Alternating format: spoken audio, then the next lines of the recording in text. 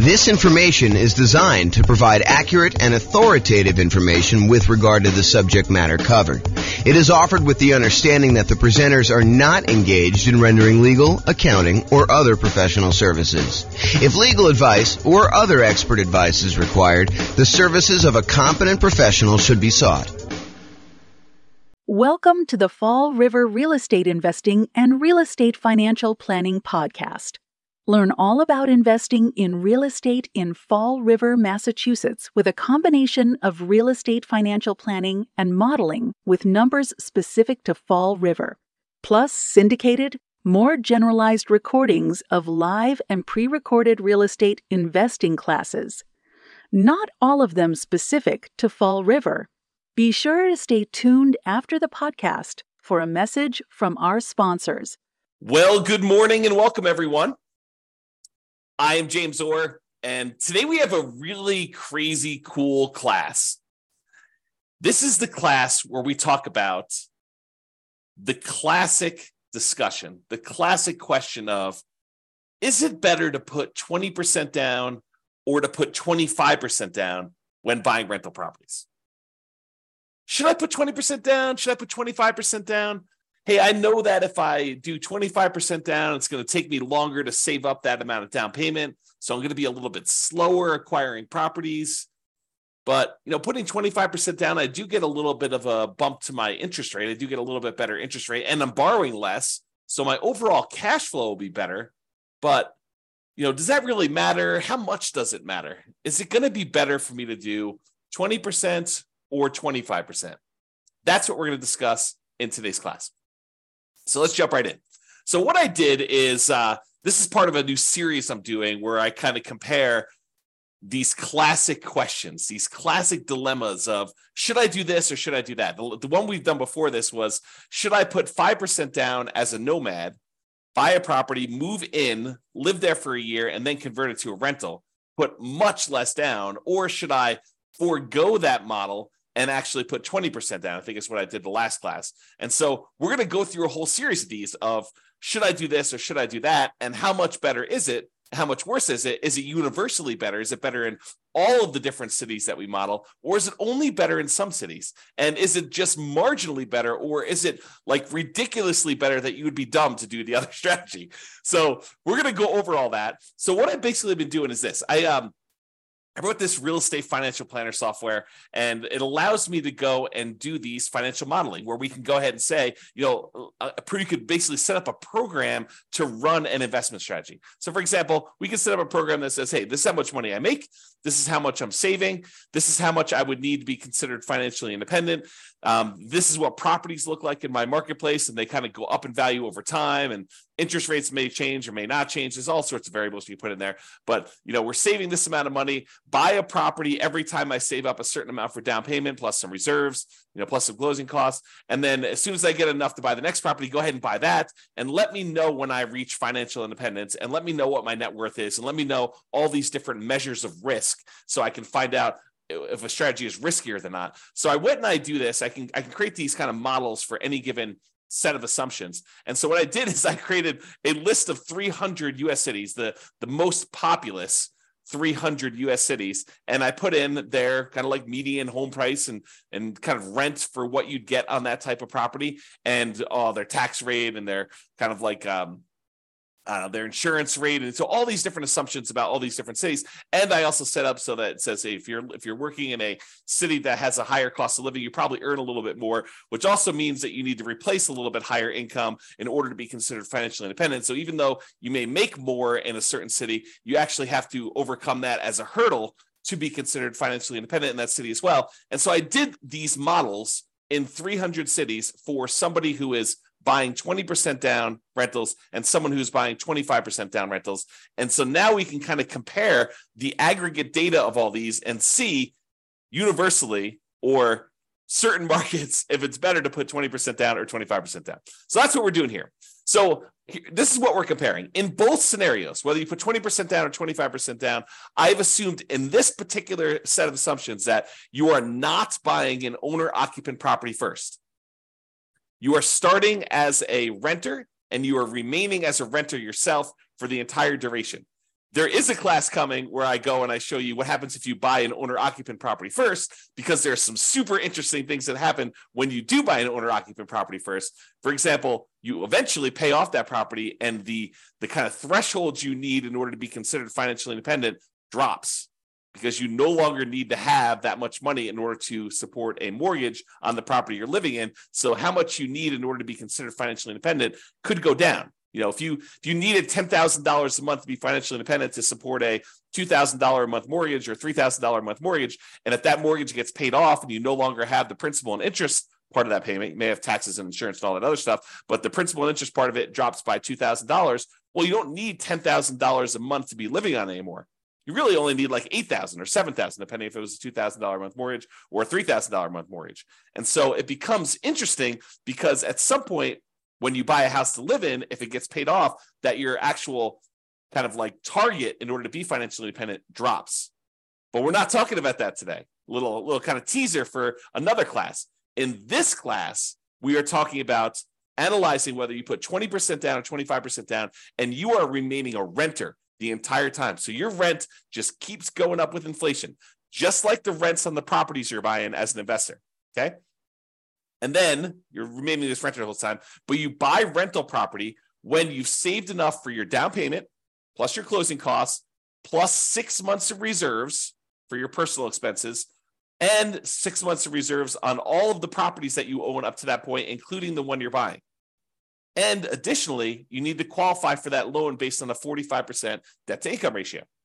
So if you're buying properties that have negative cash flow, then that could hurt you moving forward of trying to qualify for the next property. You need to wait for the rent to kind of creep up enough for you to actually get a good debt to income ratio where buying the next property is acceptable, which is the reality, right? I mean, if you're buying negative cash flow properties and you go to the lender and you say, I want to get a loan, they'll be like, hey, you don't qualify. Your debt to income ratio is out of whack. So we do take that into account when we do our modeling. And it does come into play when we have some of these markets where cash flow is really, really hard. And I'll also point out, kind of jump to head to a slide I'm going to talk about in a little bit, we are not optimizing for cash flow. You'll notice throughout the classes I've been teaching recently, we've been really focused on all the different ways, the 88 different strategies that we have for improving cash flow on properties. Because right now in our marketplace, prices are up, interest rates are up a lot, and rents are lagging. So cash flow on properties is really hard in a lot of markets. And so we've been talking about all the different ways that we can go and improve cash flow. Well, I didn't do any optimization for this. This is sort of like me taking kind of a middle of the road, median sort of price property. And in a lot of markets, you're probably not buying median. You're probably going to buy a little bit below median. And I'm also just taking what a typical rent would look like in a property, not optimizing in any way. Okay. So with that being said, you buy the property when you have the down payment plus closing costs, plus 6 months of reserves for personal expenses, and 6 months of reserves for all the rental properties you bought up to that point. And you can qualify for the loan based on a 45% DTI, debt to income ratio. And we're going to buy up to 10 properties in total. So you'll have up to 10 rentals. Sometimes you don't get there. You don't quite buy 10, right? Most of the time you get very close. But then you're not buying an owner-occupant property living at all. With the 20% down one, you save up until you can buy 20% down non-owner occupant properties, and then you put a renter in the property immediately, and you repeat that until you have your 10 rental properties total, based on your qualifications and your ability to save for your down payment based on that. For 25% down, same thing. You save it up until you buy 25% down, non-owner occupant properties, so you put a renter in the property, and you repeat that until you have 10 rental properties with that one. Now realize, as I mentioned at the beginning, putting 25% down gives you a slightly better interest rate. And because you're putting more down, it means you're borrowing less, which means your payment is lower. When you borrow less money, your payment is lower. And because interest rates are lower, it's doubly lower. Not exactly 2x, but it's lower for two reasons. It's lower because your interest rate is lower, and it's lower because you're borrowing less. Okay. But it means slower acquisition because, at least in the beginning, because it takes you longer to save up a 25% down payment than it takes for you to save up a 20% down payment. So it's a little slower to acquire the properties, but with improved cash flow, your savings rate increases. So eventually it might be faster to buy those next properties because you have so much better cash flow. Super interesting. This is like the challenge, right? Like, what's going to be better when you do this? if you want to actually dive into my analysis, I put the URL here on the screen. I will try to remember to put it in the show notes for publishing this to the podcast and wherever else I publish this. But you can go click on this and actually see the most up-to-date results. Speaking of up-to-date results, I'll kind of like preview a little bit later in the presentation, but when I go and I do my analysis, I am not an expert on 300 US markets, right? I'm using kind of like the median price and what rents are based on, looking up rents online, doing rent comps essentially, and trying to determine what rents would be. But I don't know your market. You know your market, and you can go look at my numbers. My assumptions are all published. You can go look at my assumptions and say, James, you're a little bit crazy. I mean, you should probably use a little bit better number for this. Go ahead and reach out to me. Send me an email. Tell me, look, we should be using these numbers for this. And to be clear, I don't want like your once in a lifetime or once in a decade amazing deals that you're able to find after searching for 3 years with 20 years experience. What I want is what a typical real estate investor, what an everyday real estate investor in your market could go and achieve, right? I don't want to have this exceptionally amazing type of deal that we run the numbers where your city always looks amazing because we picked this exceptional, unusual, really hard to find, amazing deal. We want to do more reasonable assumptions for doing the comparisons. Now, if you want to go and do your own modeling with your particular stuff, you go do that. That's up to you. Okay. But for as far as like doing the comparisons, please do reach out to me. I'm open to having you come and say, hey, James, your numbers are a little bit off here, maybe, and be nice. Please be nice. Don't go, James, you're absolutely wrong. You suck. Don't do that. Oh, man. Be nice about it. Okay. So go ahead and reach out and you can do that. And then if the reason why I gave you the link, though, is if we change the numbers and I change them in the database and I rerun everything, then all the numbers will change. And it will it'll change it for all of the analysis we do, not just this one, 20% to 25%. We'll rerun all of them and do all the comparisons. Because I've got 30 different comparisons so far, and I'm on my way to 100 plus. I have a whole bunch laid out. It's just a matter of time of getting in there and doing the analysis. Okay, but I digress.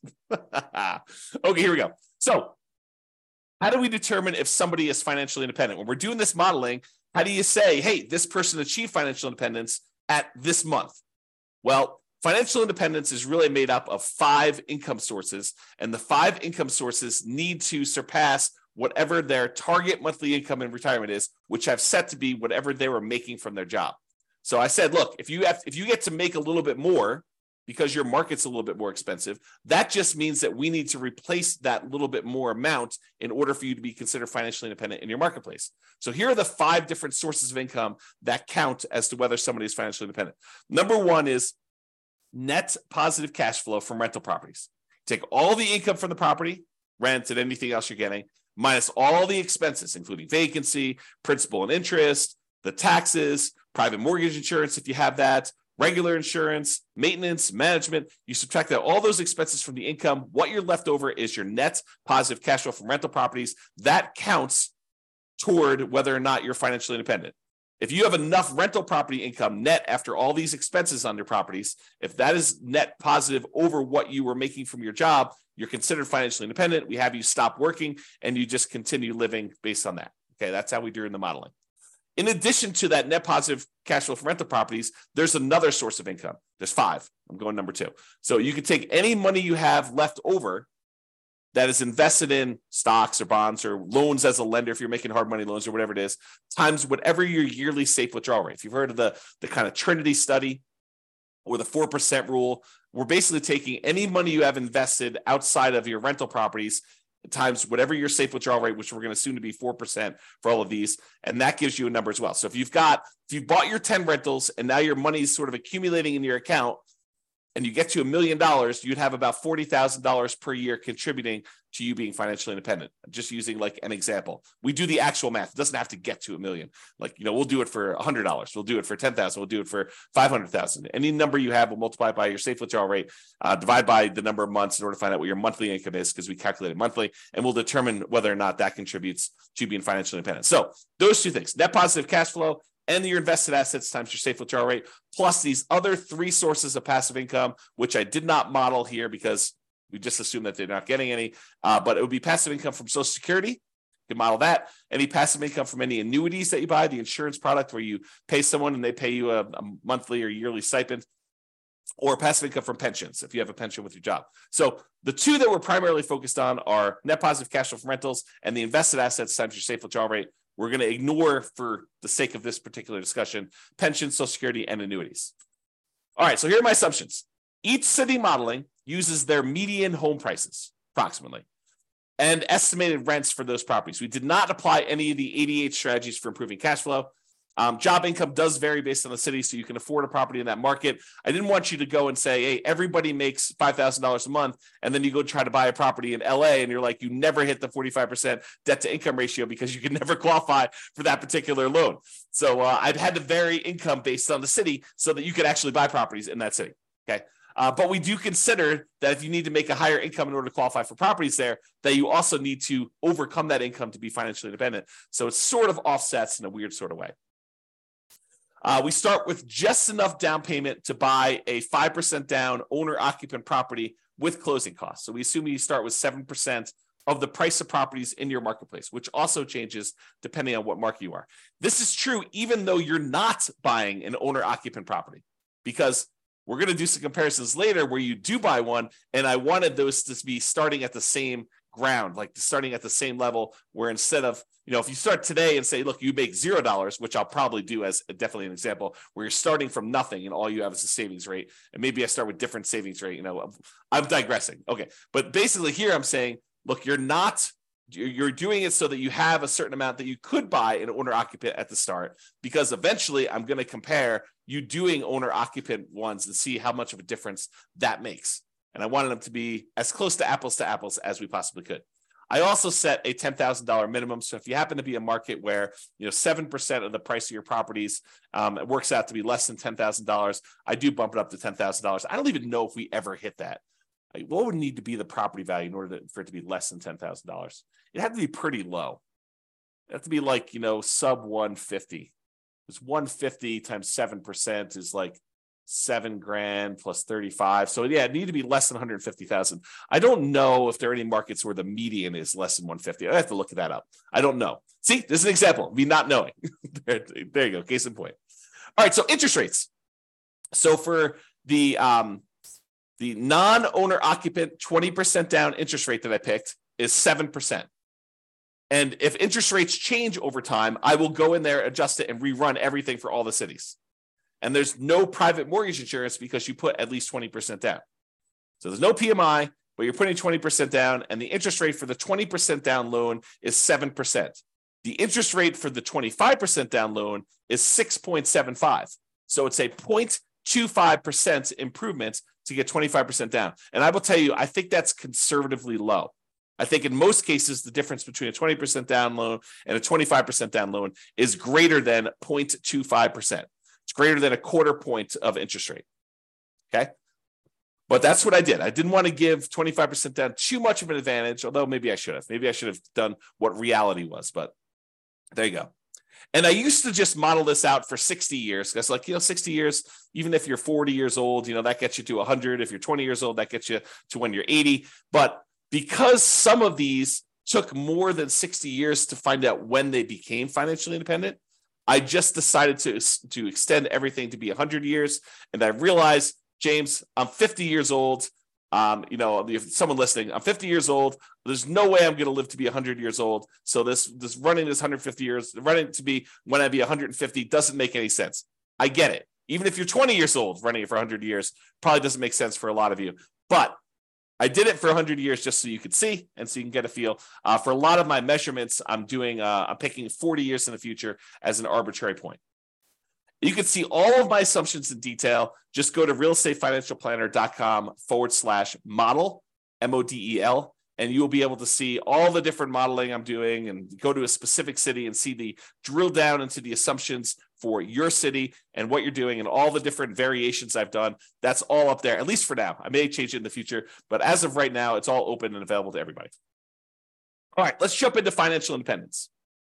So when do they get to the point where all their passive income from the net rent, the net rental income, and also the invested assets times safe withdrawal rate, when does that exceed the amount that they were earning from their job? Well, if you put 20% down in in 52 of the 305 cities, you achieve financial independence faster with 20% down. So about 1/6 of all the cities I ran, it was faster for you to put 20% down. However, in about 2/3 of the cities, 194 cities out of 305, it was faster for you to be financially independent if you put 25% down. Wait, what? So putting 25% down was actually faster in 2/3 of all the cities we tested than putting 20% down. And in 59 cities, it didn't matter. Didn't make a difference whether you put 20% down or 25% down. In fact, there were 25 cities where you never achieved financial independence, regardless of whether you put 20% down or 25% down in 100 years. Now, you may have a pretty significant net worth at that point, but your income from your real estate and the income coming from that safe withdrawal rate of any other invested assets never exceeded the job income that you had. But you could just go ahead and say, look, I'm going to stop working. I've got $3 million or $5 million or $10 million, whatever it is that you have there, and I'm just going to start depleting that. So you'll end up kind of losing your balance over time in some of those cases. Some of the cases you actually don't. You'd run out of money. We'll show you those. Okay. So the key here is 194 cities, 2/3 of the time, it was better for you from a speed to financial independence perspective for you to put 25% down. So that's a win in most cases for 25% down. However, what's interesting is it's not universally true. So when you get in arguments with someone online, an online forum about it's always better to put 25% down, it is not.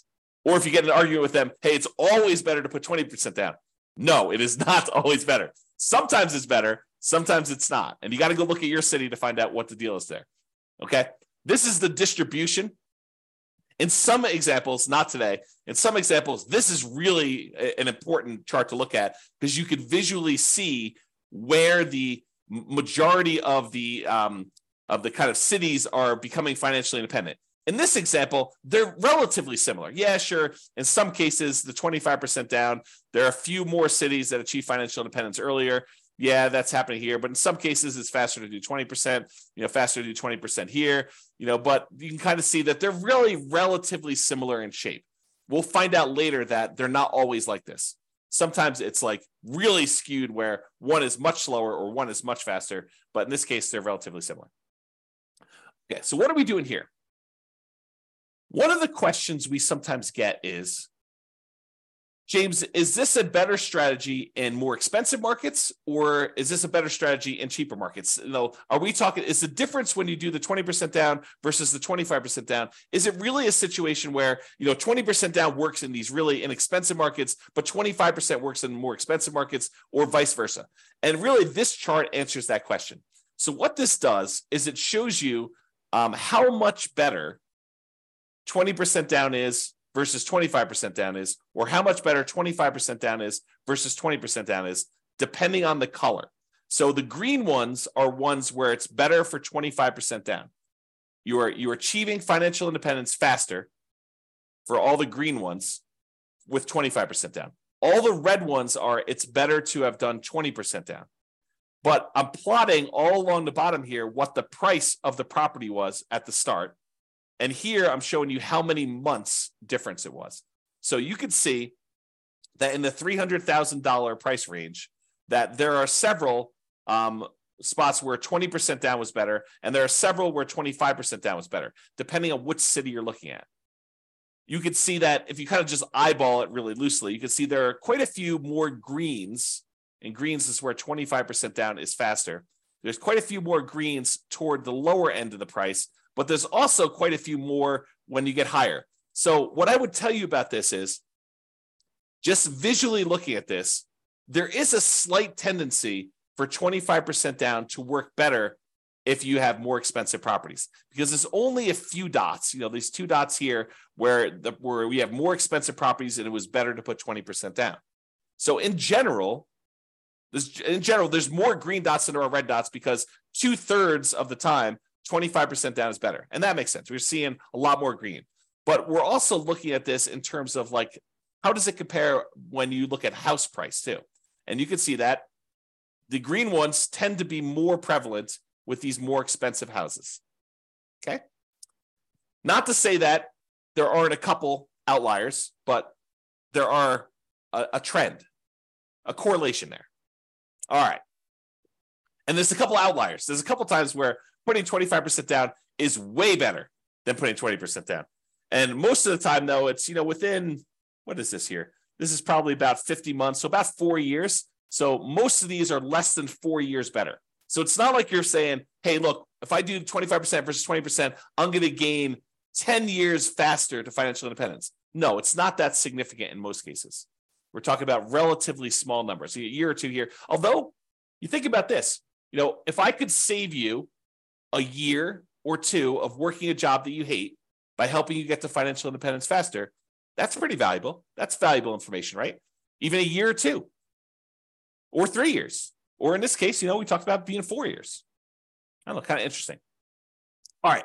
So we've talked about speed to financial independence, but speed to financial independence is only one way we can measure whether something is better or not, right? The other way we can measure if something's better or not is just pure dollars that you have, your net worth at certain periods of time. And so we're going to use net worth at year 40, and we're going to look at the net worth at year 40. Is it better, or do you have a higher net worth if you put 20% down or if you put 25% down at year 40, comparing net worth in these 300 US cities? In 8 of the cities, it doesn't matter. You end up with the same net worth, which is super fascinating because it's hard to be exactly even. Okay. But with 8 cities, it doesn't matter. Okay. It is faster. I'm sorry, not faster. It is higher net worth, better. You have more net worth at year 40 in 193 cities, about about 2/3, if you put 25% down. So not only is 25% down faster, but 25% down gives you a higher net worth in about 2/3 of the cities. And about 1/3 of the cities, 104 cities, it is actually a higher net worth to do that, which is crazy. So depending on what city you're in, it's better to put 20% down versus 25% down.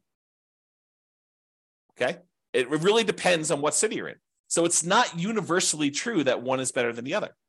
But if you had to generalize, typically it's a little bit better to put 25% down.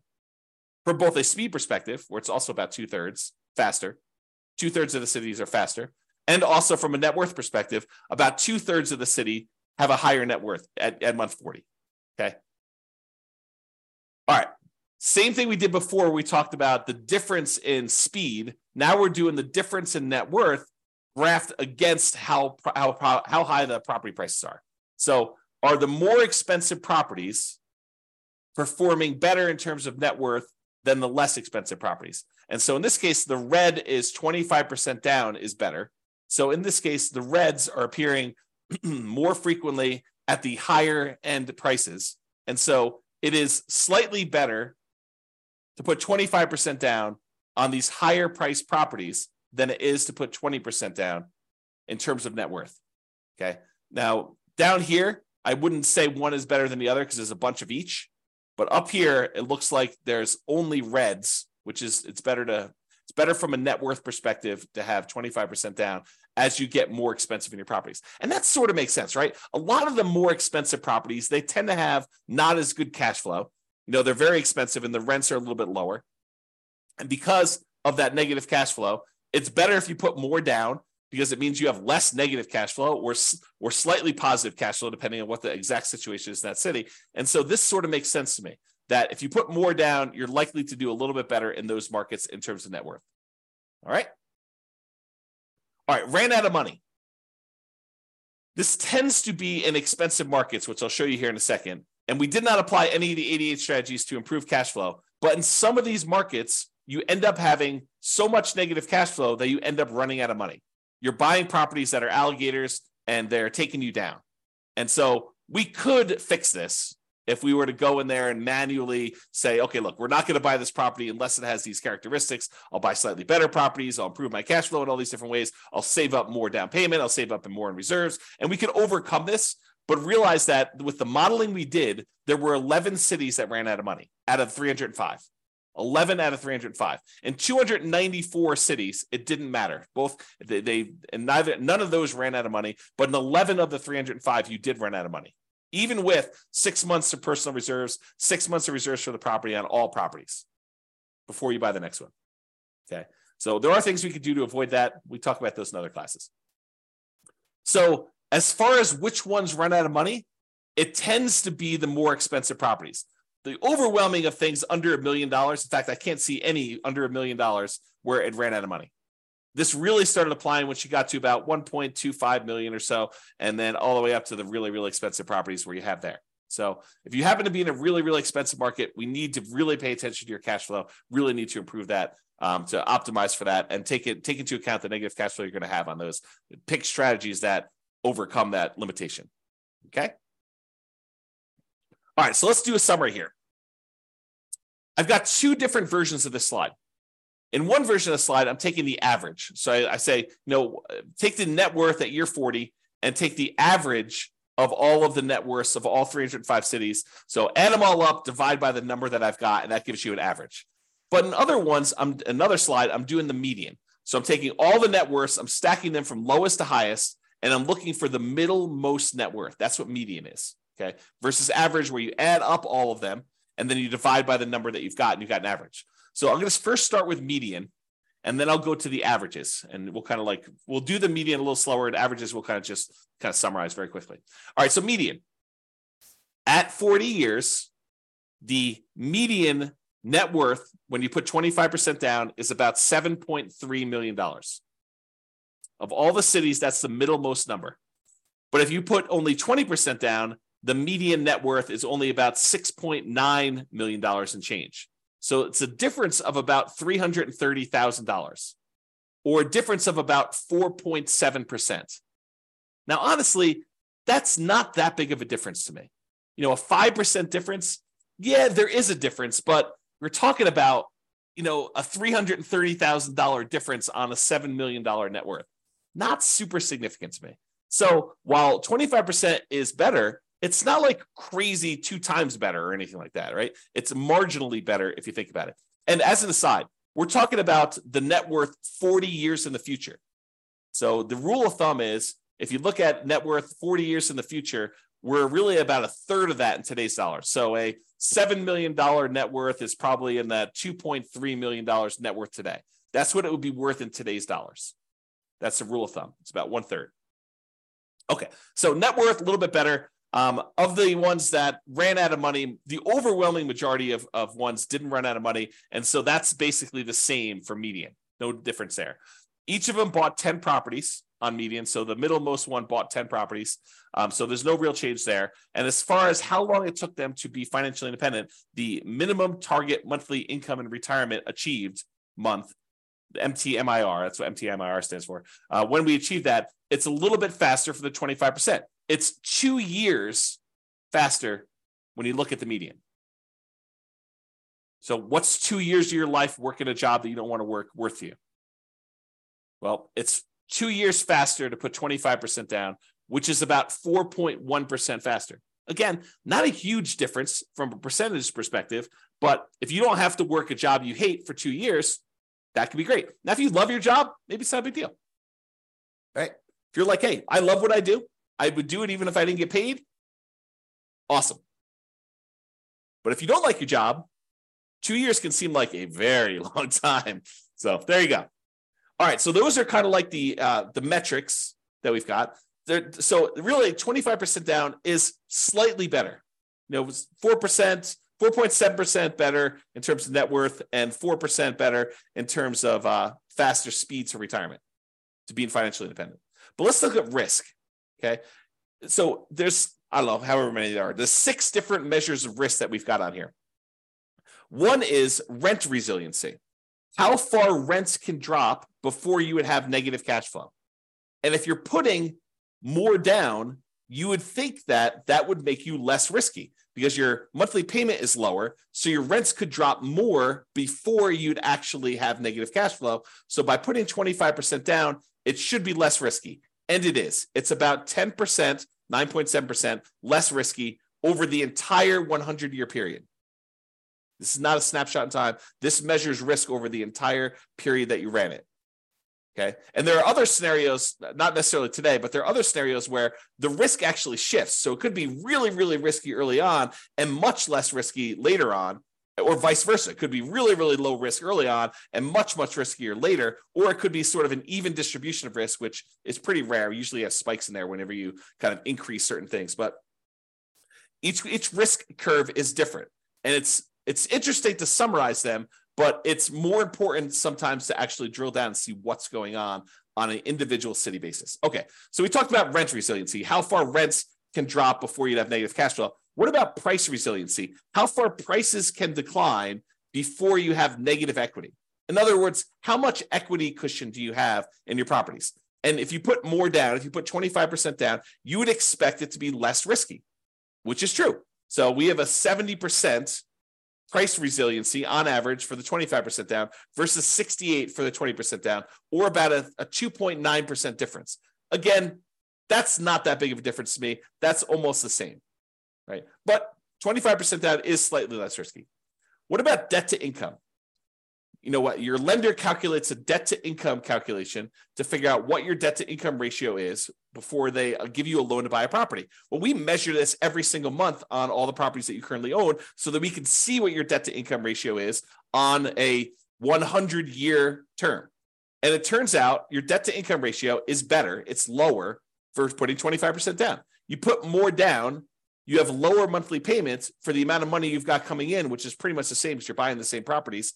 So your lower debt to income ratio means it's less risky for you to put 25% down.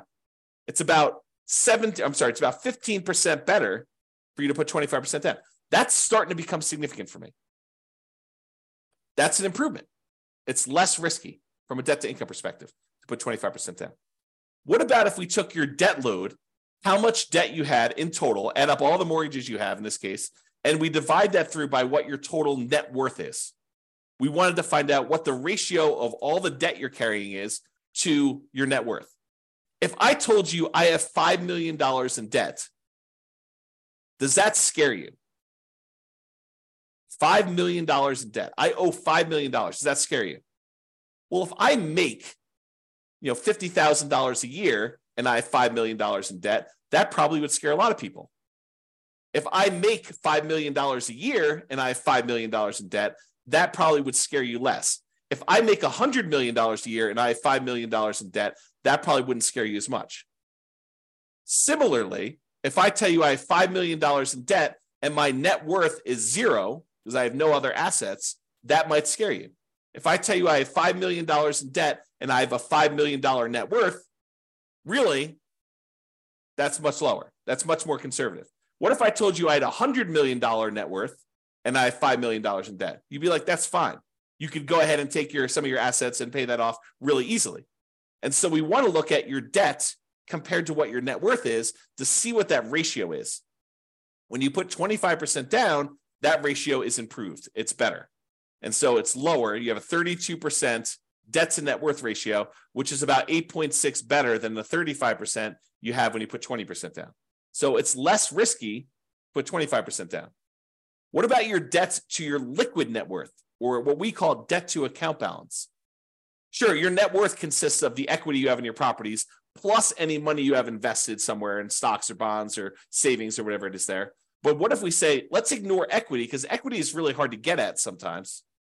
So let's just look at what your debt is compared to your liquid net worth, how liquid you are compared to that debt. Well, we can measure that, debt to account balance, and it turns out that oddly enough, 20% down is slightly better there. 20% down is slightly less risky, and it's about 12% better.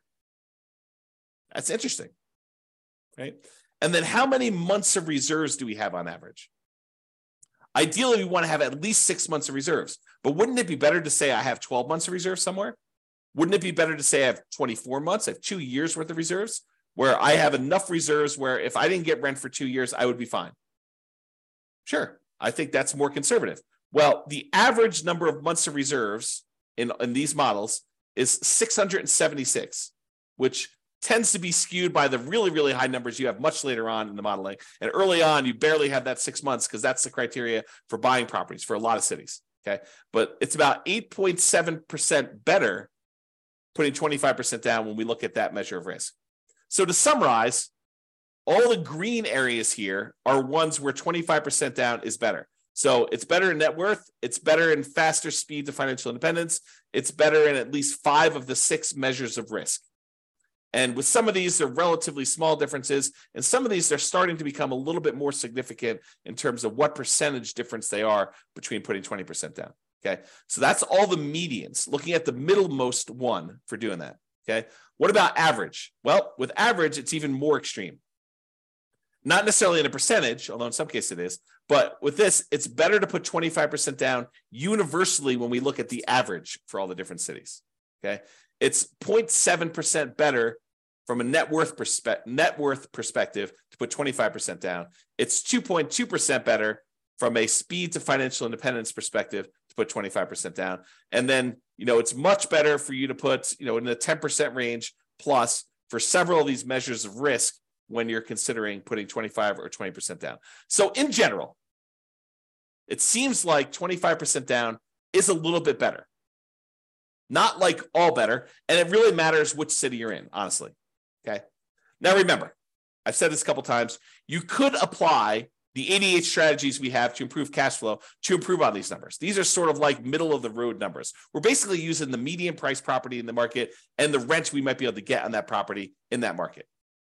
You could choose a better property and you probably would do better. And I do model some of these improvements. Like there are examples where I model and say, what if you could buy a property and get a 5% better price or 10% better rents or 10% better price, or you get slightly better interest rates, or you buy down the interest rate. Like I'll do all these different models and I'll compare them so that you can see what impact that has. Okay. Now, again, this is my call to action for you. If you're an expert at your local market, I am not an expert at your local market.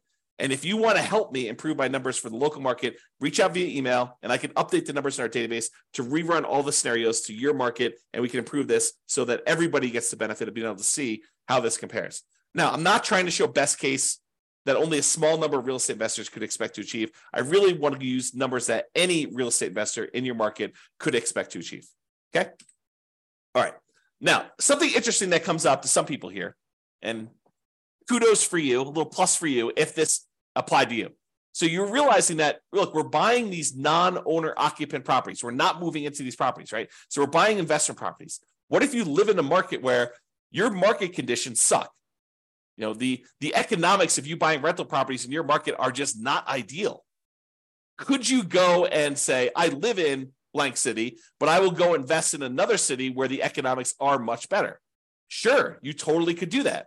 And there's no local market limitation because we're not even buying an owner-occupant property in this particular case. But you could go say, hey, I'm going to live in X city and buy in Y city. And I did not model it that way. So you could do a lot better than what I'm showing if you just picked a different city that had better economics. All right. So that's it. In our current market conditions, our current price, current interest rates, or current rents, as of March 22nd, 2023, that's when I'm recording this. So if you're wondering, like, where was this? When was this that was happening? In 300 plus US markets using less than ideal median price rent properties, putting 25% down is better in terms of net worth and speed to financial independence in general. But there are exceptions. The market does matter. In some markets, 20% down is faster, more profitable, and arguably better, which is why it's so hard to have this conversation. Generally, though, putting 25% down is less risky. There are probably exceptions to that too, though. It's best if you look closer at your specific market and apply as many of the 88 cash flow improving strategies as practically possible to improve on your implementation. And if you go to the realestateFinancialPlanner.com/model, you'll be able to go ahead and see your city and the comparisons for your city and all that stuff. All right. That's all I got. This has been James Orr. I hope you enjoyed this. Hope you enjoy these kind of like the theme of kind of comparing these, because I'm going to do more of them, unless you tell me I hate them. But I'm going to do more of them because I find it fascinating to see, hey, should I prepay PMI, or should I not pay PMI, or should I hire a property manager? What's the impact of hiring a property manager? If I'm going to put 25% down, What's the difference in speed if I hire a property manager versus not hiring a property manager?